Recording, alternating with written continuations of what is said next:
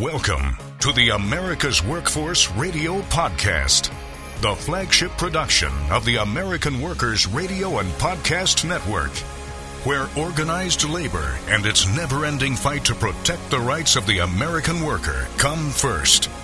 Now, presented by LIUNA, Laborers International Union of North America. Here's your host, Ed Flash Ferens. Number 3 is a charm. GM finally signs up with the UAW. Now, Shawn Fain, the leader of the union, says non-union plants are his next target. Today on the show, workers, mostly immigrants. Why are they dying on dairy farms in Wisconsin? And another win for the International Brotherhood of Teamsters. Welcome to the Tuesday, October 31st edition of America's Workforce, where we are available on at least 5 platforms. That includes Apple Podcasts, Google Podcasts, iHeartRadio, Spotify, and Pandora. Maryam Jameel will be our first guest on the show today. She is a reporter at a wonderful publication. ProPublica is her name. They're a non-profit investigative newsroom, and that's where people like Maryam report on workers' rights and health inequity. Previously, she was a reporter with the Center for Public Integrity, where she investigated racial inequality in employment, dangerous workplace exposures, and wage theft by federal contractors. ProPublica.org is their website, and we're going to talk about an article that just came out about dairy workers on small farms in Wisconsin dying. Many of those deaths, here's the crazy part, never investigated. Since 2009, 17 workers died. And let me read parts of the article here. This happened in 2013, so 10 years ago. On a below-freezing morning in March of 2013, Israel Lepe Quesada was crushed to death while working on a dairy farm. This was in northeast Wisconsin. The owner of the farm had found Lepe pinned between the engine compartment and hydraulic arms of a forklift-like machine. 6 years later, another worker was killed when the arms of a skid steer loader, which is another kind of farming vehicle, fell on him at the dairy farm where he worked near the Minnesota border. His last words, according to court documents, were to say goodbye to his family. Then, on one night in March, this is this year, there's one individual, Florencio Rodriguez, drowned after he drove a skid steer into a 14-foot deep pond, the pond filled with cow manure from the dairy farm where he worked. When the daughter of the farm owner called 911, she told the dispatcher it was not likely that Gomez survived. She said, usually when you go down, you normally don't come back up. Here's the crazy part. The autopsy found traces of manure in his trachea. This is sickening. It's really sickening. Again, the crazy part about it, the inspectors in all 3 cases from OSHA, which is the federal agency responsible for workplace safety, they went to the farms. In all 3 cases, they left within an hour without conducting investigations into the deaths. Here's the reason. It's part of our laws in America. OSHA is banned from enforcing safety laws on farms with fewer than 11 workers, unless one thing, that they have employer-provided housing known as a temporary labor camp. What?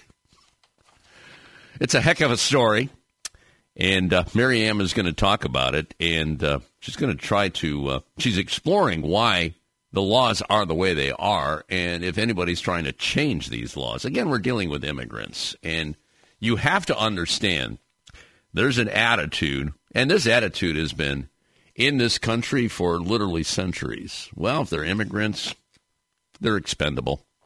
We can find somebody else. They're lining up. They want to work here. Angel Cantu will be joining us later in the show on behalf of the International Brotherhood of Teamsters. Angel is the Teamsters Airline Division representative and also Southwest Airlines Material Specialist Chief Negotiator. And we got a win here we're going to talk about. The material specialists at Southwest have ratified their most recent collective bargaining agreement with the Teamsters. The agreement covers more than 500 workers who provide supplies and other support services to the fleet maintenance team. By the way, this contract is the fifth collective bargaining agreement the Teamsters Airline Division has ratified this year, following two victories at Allegiant Air, one each at NetJets and United Airlines. This agreement, it's a 3-year agreement, includes a 10% wage increase, which is effective immediately, a cap on rate increases for health care costs, and mandatory 4% company-funded 401k contributions with an additional matching component. Gotta hand it to the Teamsters. They negotiate some pretty good deals. They, like many unions, on a roll this year. So Angel Cantu will be our second guest right here on America's Workforce. Now, a brief look into the world of labor. The segment brought to you by Boyd Watterson Asset Management. You can find more at BoydWatterson.com. Well, the UAW strike at the Big Three is over. Yesterday, the union reached a historic tentative agreement with General Motors that paves the way for a just transition and wins record economic gains for auto workers. And mind you, I say the strike is over. Most likely it is going to stay over. The workers are back in the assembly lines and started last week with Ford and then over the weekend with Stellantis and now GM. They still have to ratify the agreements. Now, like the agreements with Ford and Stellantis, GM has turned record profits into a record contract, according to the union. We're talking gains valued at more than 4 times the gains from the 2019 contract. It provides more in base wage increases than GM workers have received in the past 22 years. The agreement grants 25% in base wage increases. This is through April of 2028. Will also raise the top wage by 33%. Compounded with estimated COLA, cost of living increases, to over $42 an hour. The starting wage will increase by 70%, compounded with estimated COLA to over $30 per hour. The agreement also kills several wage tiers that have divided the union. That was a very, very contentious issue. And listen to this. For the first time since they organized in the 1990s, GM salaried workers will receive a general wage increase equivalent to that of hourly workers. The deal also brings 2 key groups into the UAW-GM master agreement at Ultium Cells and GM Subsystems LLC. Both of these groups have been left out of the master agreement and have been told they would never come in. Big change there. Many thought, and this is right from the UAW website, many thought GM would never put more money on the table for their hundreds of thousands of retirees. Well, in this agreement, however, GM has agreed to make 5 payments of $500 to current retirees and surviving spouses, the first such payments in over 15 years. The agreement reinstates major benefits lost during the Great Recession, including cost of living allowances and a 3-year wage progression, as well as killing divisive wage tiers in the union. It improves retirement for current retirees, those workers with pensions, and those with 401k plans. And like the other two, the GM deal includes a right to strike if a plant closes. Fain says GM workers are returning to work while the agreement goes through the ratification process with the UAW National GM Council convening in Detroit to review that agreement. That should be happening this Thursday. All three of the big three now have a tentative agreement with the UAW. All three agreements break records and better unite our union. So now what? Well, UAW has its sights set on organizing non-union automakers, especially in California and in the South. We're talking Honda, Tesla, Nissan, Hyundai. Recent organizing efforts in Tennessee, Mississippi, and Alabama have proven unsuccessful, but that was under different leadership. Fain says these historic contract victories may drive Southern auto workers into the arms of the union. And he said, next time we sit down, it won't be the big three. It'll be the big six or the big seven. We'll see what happens here. Striking union hotel workers in Pasadena have reached a tentative agreement with Lowe's Hollywood, marking the third hotel to reach an agreement after 4 months of work stoppages. The latest hotel employs 300 members of Unite Here Local 11. Both Lowe's representatives and the union leadership celebrated the agreement, which is a tentative agreement. Local 11's president, Kurt Peterson, called on the rest of the industry to follow suit and share their prosperity with workers. By the way, this win for Local 12 comes just days after reports of hotels hiring unhoused migrant workers to replace striking staff. Well, guess what? The Los Angeles County District Attorney, George Gascon, has now opened an investigation of whether county hotels who are in this conflict are using or have been using homeless migrants, minors, asylum seekers, and refugees as scabs. This is what he said. We take these egregious allegations with the utmost seriousness. The mistreatment of vulnerable workers and their exploitation will not be tolerated. We will conduct an exhaustive investigation, working closely with Unite Here Local 11, other stakeholders, to ensure strict compliance with labor laws and protect the rights and dignity of all workers. Now, many of the workers being exploited were being housed at the Union Rescue Mission on San Pedro Street in Los Angeles. The exploitation by the hotel owners is not the first abuse that they have suffered. Gascon said exploited people originally crossed the U.S.-Mexico border into Texas seeking asylum. Well, they were picked up by Texas law enforcement under the orders of the governor, bused to Los Angeles, and then left there. So that's where the L.A. hotels came into the picture. Unite Here told the DA the hotel bosses hire agencies to contact and recruit the migrants for jobs without telling them who they'll work for or how much or how little that they'll earn, or that they're being used to try to break a strike by fellow workers, many, if not most of them, workers of color. At least one minor was recruited to work in a hotel, thus missing school, violating federal and state laws banning child labor.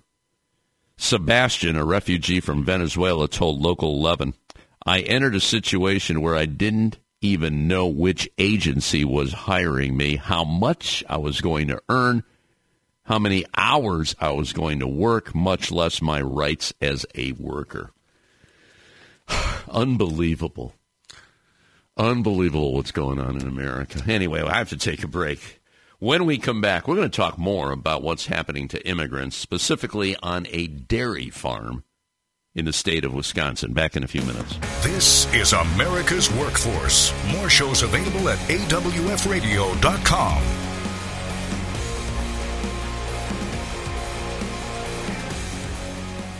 It takes LiUNA to build North America's infrastructure. From roads and bridges to schools and skyscrapers, the men and women of LIUNA, the Laborers International Union of North America, build the projects we depend on. From constructing the Freedom Tower on the site of the former World Trade Center to untangling Washington, D.C.'s congested interstate, LIUNA members do the work that matters. Find out what it takes to be built by LIUNA at liuna.org. That's liuna.org. We're the nurses, firefighters, and claims representatives that help keep our government services running. We respond to natural disasters. We care for our nation's veterans, and we investigate discrimination in the workplace. We are federal and D.C. government workers, and we are proud to serve the American people. Working in more than 70 agencies across the government, we know we can fulfill our mission because our union has our back. Learn more at afge.org. Paid for by the American Federation of Government Employees, AFL-CIO. America's Workforce is brought to you in part by the Iron Workers. You can find more at ironworkers.org. There is unity and strength for workers. We are the USW. We are the USW. The United Steelworkers. The largest industrial union in North America. We represent 850,000 members in the U.S., Canada, and the Caribbean. We work in metals, rubber, chemicals, paper, oil refining, atomic energy, and the service sector. We are steelworkers, standing strong and fighting for what's right. America's Workforce is brought to you in part by the United Auto Workers. Find more at uaw.org. Now, back to Ed Flash Ferens with America's Workforce. And don't forget, you can check us out on Facebook or follow us on X, formerly known as Twitter. That would be AWF Union Podcast. By the way, this next segment brought to you in part by the Ohio Federation of Teachers. You can find more at oh.aft.org. Let's go to line number one. Joining us from Illinois today is Maryam Jameel. Maryam is a reporter at ProPublica, a nonprofit investigative newsroom. And as I indicated at the top of the show, they do incredibly good work. And I will tell you right now, we need good journalism in America because the media has been under attack for a number of years. And newspapers have lost a lot of staff over the years. So it's important we get the correct information out there. And we got a heck of a story to share with you today about what's going on in dairy farms in Wisconsin. Maryam, thanks for joining us. Why don't you get a little background on yourself? I always like to, especially when we have someone new joining the show, to find out who you are, how you got to where you are today at ProPublica. I understand 9 years now in journalism. Let's talk about what got you in this field. Is this something? Was this a passion when you were growing up, or what? Go ahead. Hi, thank you for asking. Thanks for having me here. I was lucky to go to a public high school with a really good journalism program. There was one of the elective classes they offered was in journalism, so you can kind of get a sense of what that even is. I think a lot of people at that age don't. I certainly didn't have a sense of what that looks like as a career. It's not one of the things that, at least in my circles, was widely talked about as a possibility. And then they also had a good news magazine that one could start to write for and edit for, and so that was something I dipped my toes into and I really liked, and that made me want to apply to journalism schools for college, and so that's what happened, and then I stuck with it. I knew I was somebody who was maybe more into writing than kind of like a math science type field, and I wanted to do something that would be something beneficial to people. That was the intention. So journalism seemed like the avenue. ProPublica.org is a website. You definitely got to check that out. So you were educated at Northwestern, which is definitely one of the best journalism schools in the country. And you've been with ProPublica for, 4 years now? Is that right? Yeah, a little over 4 years. Time has flown. So how did you stumble on this story? Let's get into it. This is a heck of a story about the dairy workers that are dying on the farms, and unfortunately, OSHA kind of has their hands tied on this whole situation. But talk to me about this. And I mentioned a few of the people that died, but this had to be troubling for you as a reporter to dig into this. Can we get into that? Yeah, of course. So to your first question of how we stumbled into it, I've been working on this series with my colleague Melissa Sanchez at ProPublica, who has been really interested in looking into the world of labor on dairy farms for a couple of years, and then thankfully we partnered up and started digging together. So one of the kind of obvious places to look is OSHA inspection files, because when somebody dies, OSHA is supposed to be notified, even if it's on a small farm. Ideally, OSHA is also being notified for certain types of severe injuries. The category they call severe injury, you're supposed to notify OSHA over, as maybe many of your listeners know, is when somebody loses an eye, or if somebody's hospitalized overnight, or somebody's amputated. And so it's kind of an obvious place, like first place to go for records that will exist on harm, on workplace-related injuries and deaths that have happened on farms. The reason I say it's like an obvious sort of bare minimum is because a reason we were really interested in looking into dairy farms is that we know it's a field that's really under-surveilled. There's very little data on injuries that take place on dairy farms. A lot of them are small. They are under 10 workers, and so they're not going to be inspected regularly. And I should explain what that means. So there's something we call the small farms exemption that I keep referring to with this under 10 worker number, or under 11 rather, 10 or fewer. And that is something that Congress has written into OSHA's budget since 1976. So basically every year Congress dictates that OSHA cannot use their funding to inspect farms with 10 or fewer workers unless they have something called a temporary labor camp.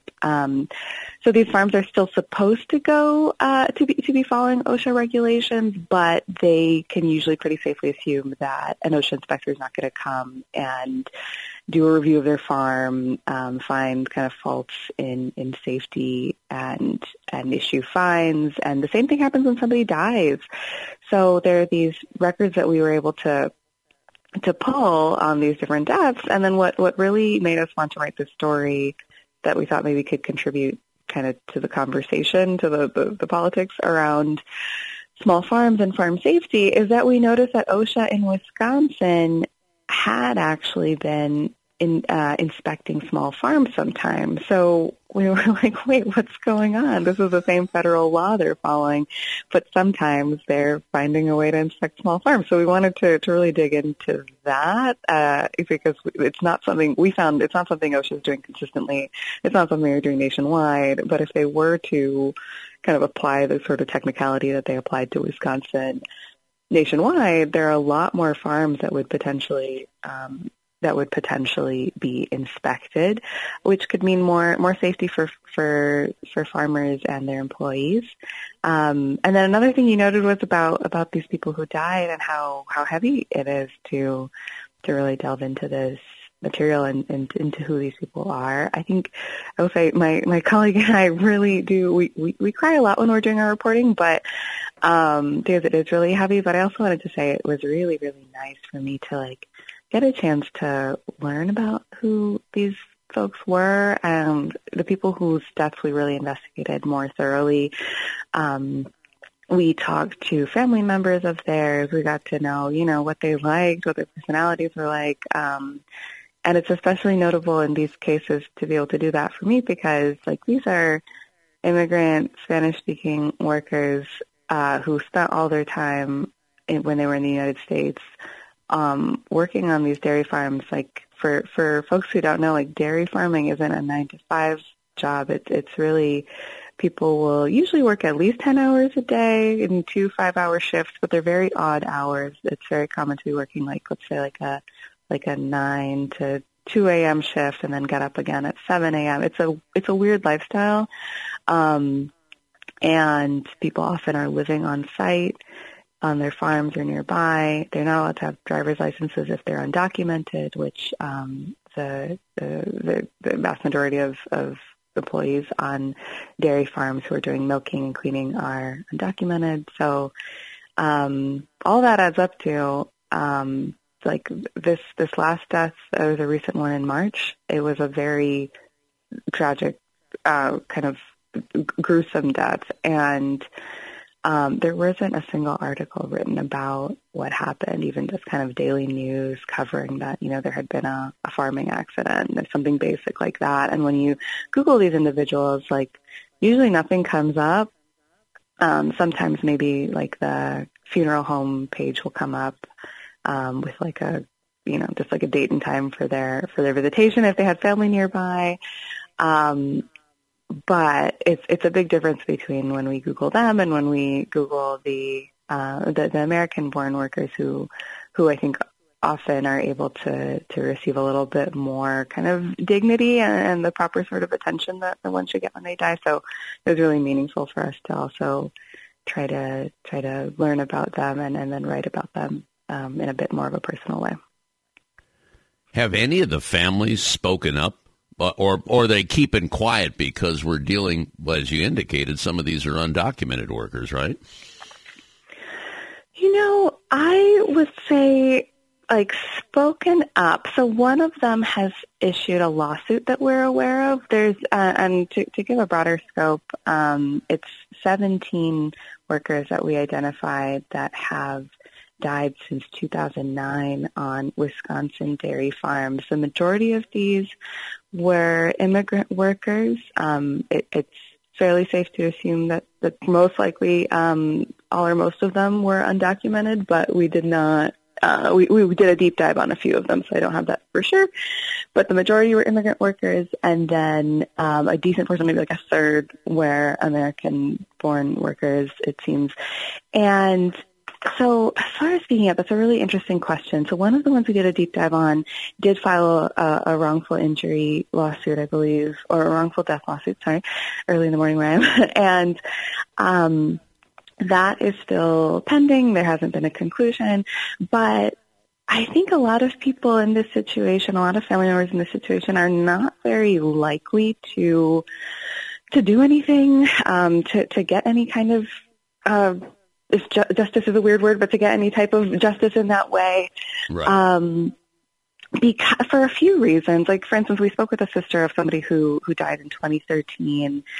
And I think what she explained to us and her feeling is something that's a pretty common thread.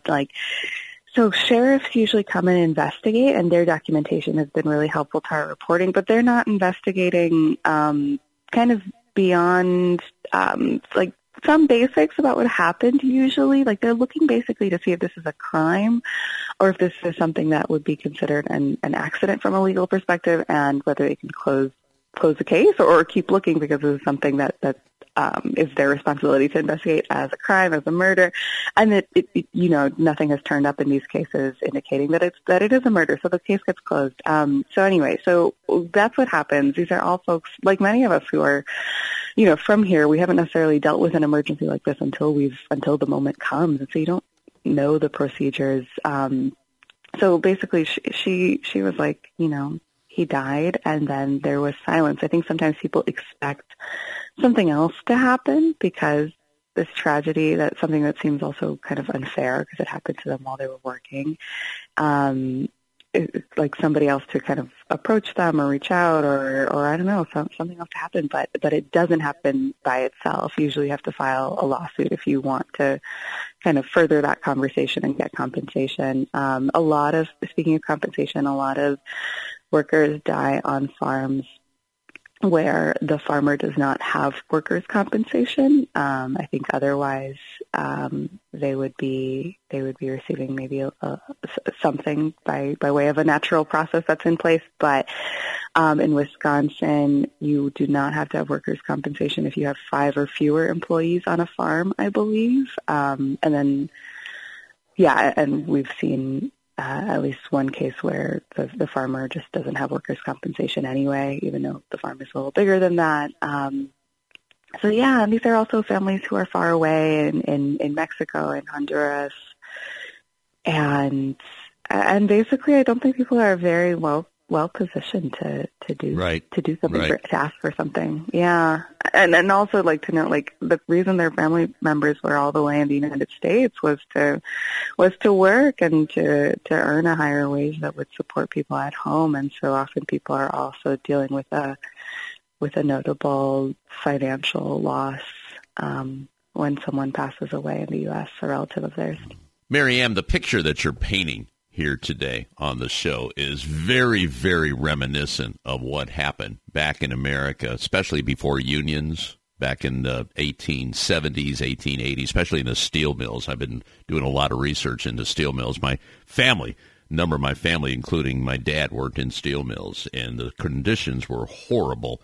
And on a daily basis, someone would get killed on the job, and they would give them like $75 to the family and that included burial and everything, and that was it. And they just moved on. And that was a time when there were a lot of immigrants coming to America. So it's sad that here we are, 2023, and we're talking about this. I got some more questions I want to ask you. Maryam Jameel joining us on our live line today. She's an engagement reporter with ProPublica. Great publication. Do check out this story, ProPublica.org. Dairy workers on Wisconsin's small farms are dying. Many of those deaths not being investigated. We'll talk more about that.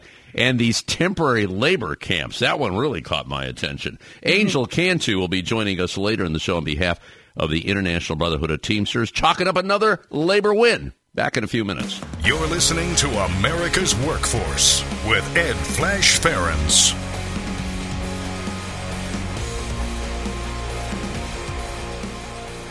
It takes LiUNA to power North America with affordable energy. The men and women of LiUNA, the Laborers International Union of North America, have the skills needed to build and maintain oil, natural gas, nuclear, solar, and wind projects that are shaping America's energy future. From new energy tech to retrofitted facilities, LiUNA members do it all. Find out what it takes to be powered by LiUNA at liuna.org. That's LIUNA.org. The Iron Workers Great Lakes District Council, consisting of 8 iron worker local unions in West Virginia, Pennsylvania, Ohio, and Michigan. We build the skylines and bridges along the Great Lakes. With more work than ever before, the Great Lakes District Council is actively searching out the next great iron worker, whether it's building the next Intel plant or constructing a bridge to safely connect our great cities along the lake. So join the Iron Workers Great Lakes District Council today. Find out how and learn more about the council by visiting iwdistrictcouncil.com. America's Workforce is brought to you in part by the Communication Workers of America. You can find more at cwa-union.org. America's Workforce is sponsored in part by Boyd Watterson Asset Management, LLC. Find out more about our investment solutions tailored to meet the needs of Taft-Hartley funds at boydwatterson.com. America's Workforce is brought to you in part by the United Steelworkers. You can find more at usw.org. This segment of America's Workforce is brought to you by Survey and Ballot Systems. SBS has been providing unions with secure and flexible election options for over 30 years. Visit surveyandballotsystems.com to learn more. America's Workforce is presented by the Laborers International Union of North America. Feel the power right now at liuna.org. Now, back to America's Workforce. Here's Ed Flash Ferens. And remember, you can check us out on at least 5 platforms. That includes Apple Podcasts, Google Podcasts, iHeartRadio, Spotify, and Pandora. And when you get an opportunity, just sign up and receive our shows on a regular basis and give us a rating. We always appreciate those 5-star ratings, and they seem to be coming, so I guess we're doing a good job here on America's Workforce. By the way, this next segment brought to you in part by the United Labor Agency, ulagency.org. In fact, Dave Meganhart, who is the executive director, will be joining us on the show tomorrow. Right now, we have a reporter, an engagement reporter, as they call her, from ProPublica, wonderful publication, nonprofit investigative journalism. That's what they're all about, ProPublica.org. Maryam Jameel joining us on our live line today, talking about what's happening in Wisconsin. 17 workers dying on dairy farms in 14 years. And OSHA pretty much has their hands tied because they can't investigate unless they're in a temporary labor camp, because some of these folks are not housed. If they're not housed, then they don't investigate the accident. But if there's some housing involved, then they can investigate. Mary, you unwind this one for me. I'm a little, and I'll tell you, when you say labor camp, that's scary in itself. Can you pick it up from there? Go ahead. Right. Okay. Thank you for asking. We, this is kind of part of the reason we wrote the story to begin with, but we also were like, wow, we're really going to be asking people to join us in the weeds of policy here. Though we think it's important. So the temporary labor camp, it does have a bit of a stark name, but it basically means housing provided by an employer, but not every housing provided by an employer is a temporary labor camp. So I can't give you like a straightforward definition because OSHA will disagree with me here, but OSHA hasn't really settled on like one straightforward definition. We see them deciding that a temporary labor, kind of applying different parameters, I should say, to what a temporary labor camp is at different times. But to give you real-life examples of what I mean, in Wisconsin, we noticed that after 4 of the deaths that were on farms with 10 or fewer workers, so again, those are the farms OSHA usually would be barred from inspecting, they kind of brought in this last little bit of the small farms exemption that says unless there's a temporary labor camp, and they were like, there's a temporary labor camp here, so we're going to inspect. Now, there's times that are not on dairy farms. There are work settings where this isn't kind of controversial or in a gray area. H-2A workers, who are like seasonal workers, often doing like crop work on farms, they are here with a visa called the H-2A visa that is temporary for a set limited period. They have to be provided housing by their employers. And because of that housing, then OSHA has jurisdiction in that setup because of a temporary labor camp. So that's like a straightforward thing. Now, on these dairy farms, it's very common in Wisconsin, in Vermont, in New York, some of the main dairy states aside from California. It's very common for farmers to be providing their workers housing either on site or nearby.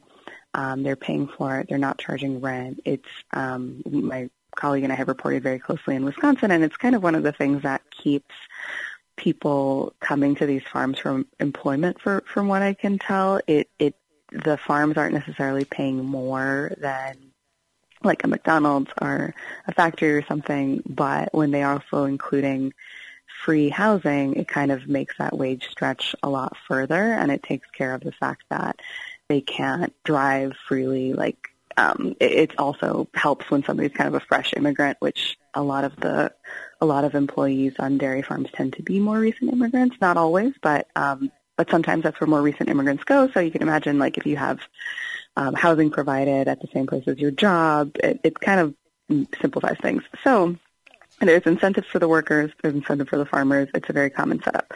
Now, OSHA in 2009 started saying that these are temporary labor camps, even though this isn't a visa kind of a temporary in an official way with a limited employment time worker, because I'll give you the 2009 example. So in 2009, a man named Candelario Zacarias Rayon, he was an immigrant from Veracruz, Mexico, the eastern state of Mexico. He worked on a farm in western Wisconsin in a small town called Elmwood. And this farm only had 5 employees. And one morning, he'd been there for almost 2 years. He was driving a skid steer, which is a kind of vehicle used on a lot of farms. It's used in construction. They basically use it to, in this case, they use it to, clean out manure. So there's hundreds of cows. Each of them are doing, I believe, if I'm remembering correctly, like 50, 60 pounds of manure a day. It's a lot of manure if I don't have that figure right. And so there's a lot to clean. And so it's someone's basically full-time job it's a couple people's full-time job to be working on cleaning out this manure. Okay, so he's driving this vehicle, kind of pushing the manure. into a big open, like, manure lagoon, they're called. Sometimes they're called manure ponds. It's kind of like a big pond that looks like it's full of mud, but it's full of manure. Manure is very dangerous. It's hard to get out of because it's very slippery. I think this pond was quite deep also. It was, more depth than the height of a person or the height of this machine. And so he's scooting this manure off of a platform with the machine.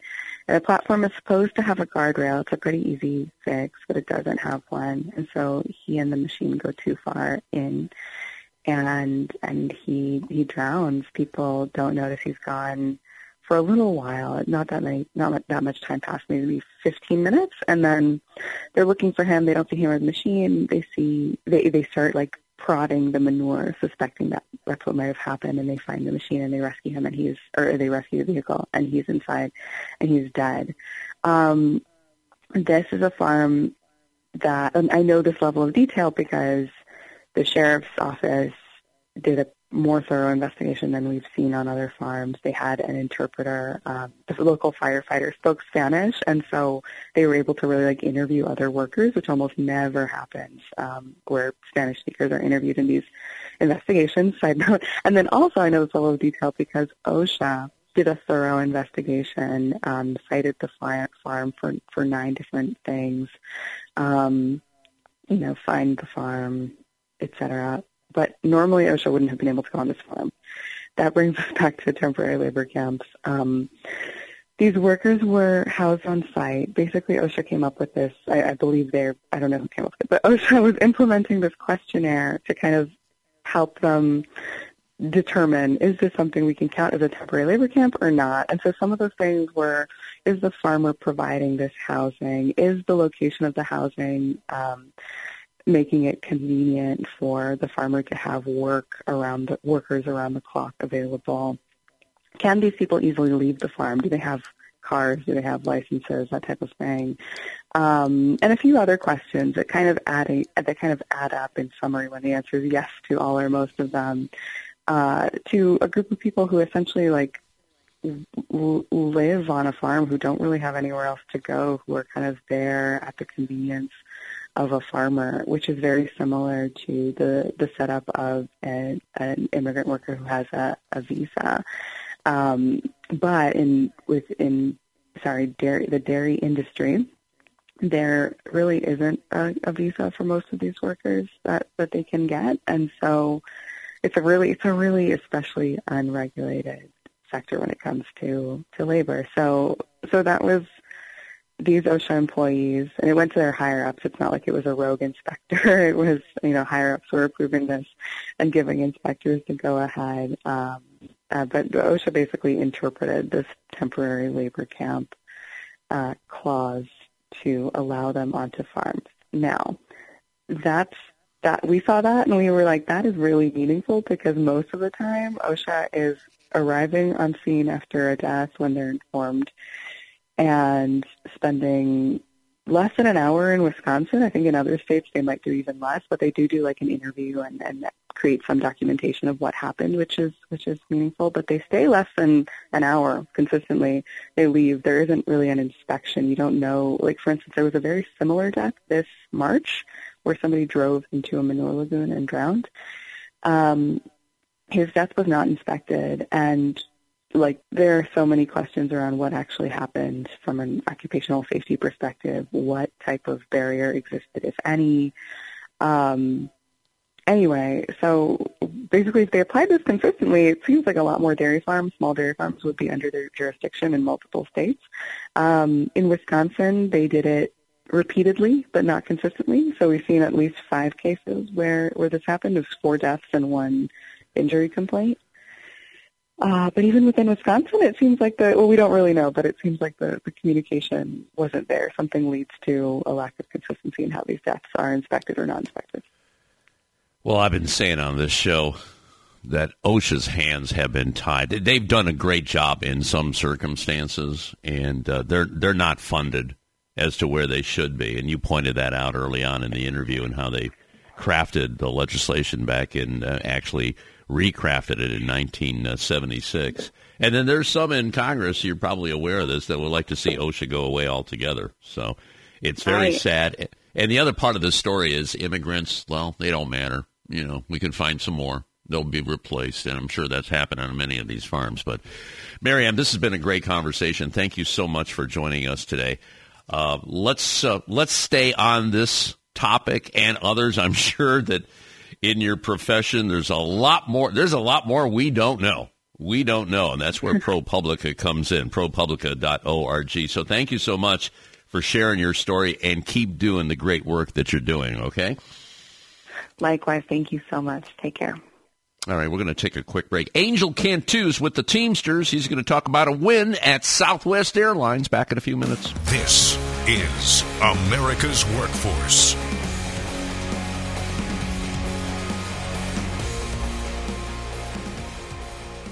It takes LIUNA to keep America running. Over 70,000 public employees are part of LIUNA, the Laborers International Union of North America, delivering critical services such as healthcare and emergency response, as well as maintaining roads and sanitation systems. Even the National Postal Mail Handlers Union, representing over 47,000 U.S. postal workers, is affiliated with LIUNA. Find out what it takes for LIUNA to keep America running at LIUNA.org. That's LIUNA.org. The Heat and Frost Insulators and Allied Workers are proud to be a title sponsor for America's Workforce Radio. The Insulators Union is leading the way in the mechanical insulation industry, fire stopping, and infectious disease control. Regarded as North America's energy conservation specialists, these professionals are known for their professional work and dedication. You can learn more about the Insulators Union at insulators.org. America's Workforce appreciates our sponsor, the Columbus Central Ohio Building and Construction Trades Council, who represents more than 18,000 workers from 19 affiliated local unions and district councils. America's Workforce is brought to you in part by the International Brotherhood of Teamsters, where you can find more at teamster.org. America's Workforce Radio is sponsored in part by the International Union of Painters and Allied Trades, District Council 6, representing painters, glazers, drywall finishers, and sign and display industry workers. They remind you that belonging to a union is your right as an American. America's Workforce is brought to you in part by the International Federation of Professional and Technical Engineers. You can find more at ifpte.org. Hi, this is Liz Schuler, president of the AFL-CIO, and I am a huge fan of Flash and America's Workforce Radio and podcast. Now, back to Ed Flash Ferentz with America's Workforce. And, of course, you can check us out on Facebook or follow us on X, formerly known as Twitter. That would be AWF Union Podcast. Let's go to Houston, Texas right now. And joining us on our live line is Angel Cantu.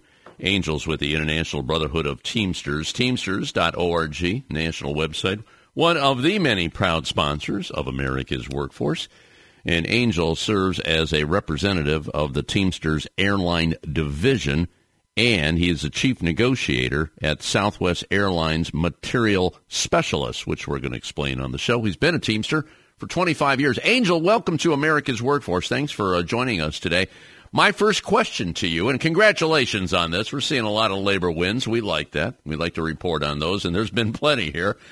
But what are the material specialists at Southwest Airlines? I'm going to let you pick it up from there, brother. Go ahead. So the material specialist is a group that basically deals with all the shipping and receiving for all of Southwest merchandise for the entire company. Could be maintenance, could be anything else. Okay. All right. So you had some bargaining here with Southwest. So can you be specific? I'm hearing pretty good wage gains. I mean, we're hearing good wage gains. You guys did great with UPS. Maybe not as good as UPS. I don't know. Can you fill me in? Go ahead. No, we didn't do quite as well as UPS, but we actually did excellent for our group. Our group has got a leading industry contract right now with a 10% increase in wages. We've got them a 4% match for a mandatory 4% match for their 401k, as well as securing their job scope. Now, I was reading earlier that there were a couple of victories at Allegiant Air and then one each at NetJets and United Airlines. I'm just wondering, did that kind of pave the way? And I bring this up because I'm sure you followed what happened with the big three auto workers. You had Ford, Stellantis, and then obviously we had the agreement with GM yesterday. I'm just wondering, did that kind of set the tone, set a pattern here, in your opinion? It did. It did. All these victories definitely help all our groups. Once you have one, then you kind of use that to get more for other work groups. The UA planners got a 38% ahead of their peers at American and Delta. So anything that we get, we use to try and get the industry moving to get everybody a better contract. Angel, I have to ask you, too. I know there's been some change in the leadership of Southwest, and I've had this conversation with the Transport Workers Union because they were working hard to get a better deal out of Southwest. And this is a very profitable airline. They've had a few hiccups, especially during the holidays last year. But I'm just wondering, with that management team, and you've been at this for a number of years, was it more difficult this time? Did they understand what the union was trying to accomplish? I will tell you that the leadership at Southwest, like you just mentioned, has changed dramatically. The people that I used to deal with years ago have retired or moved on, and it is a different, more corporate environment with them now, where you do have to educate them, I guess, on what we stand for or what we try and get for our membership. Now, the airline division, and obviously you got leadership with Sean O'Brien on the national level. Were they very much involved in getting a good deal? I mean, did you get a lot of help from them, from the international? Well, definitely. We have nothing but good things to say about that. They are supportive of us 100%. Anything that we need or ask for, they are there to support us. We couldn't ask for better leadership. This agreement, by the way, covers more than 500 workers who provide the supplies and other support services to the fleet maintenance team there. So there's a lot of happy campers here. So can you tell us what's next here? I mean, there's a lot of wins with labor here. I'm just wondering, who do you have your what's the next target here in the airline division? I'm glad you asked that, because from getting this done, we are right back at negotiations with the flight sim specialist, which are the people that take care of all the flight sims for all the pilots at Southwest Airlines. So we will be getting right back into negotiations with that group in the next couple months. Okay.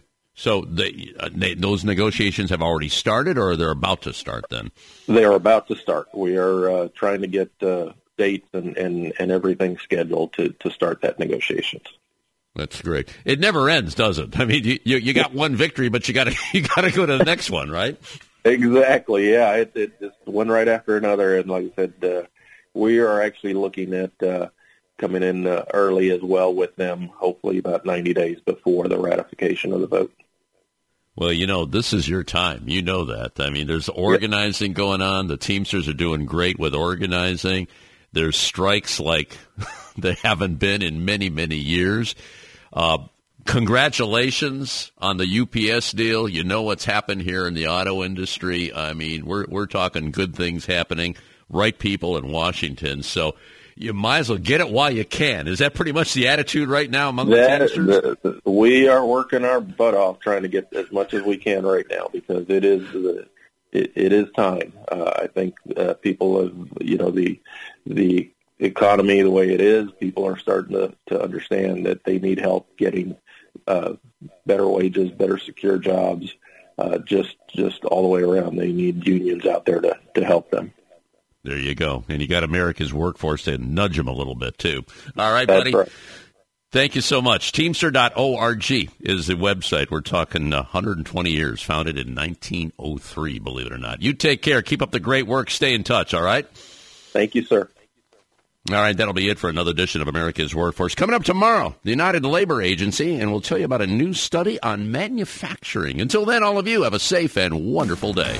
That concludes another episode of the America's Workforce Radio Podcast. Thanks for listening, and be sure to subscribe so you never miss a show. America's Workforce is a production of Labor Tools and BMA Media Group. Find out more information online at labortools.com.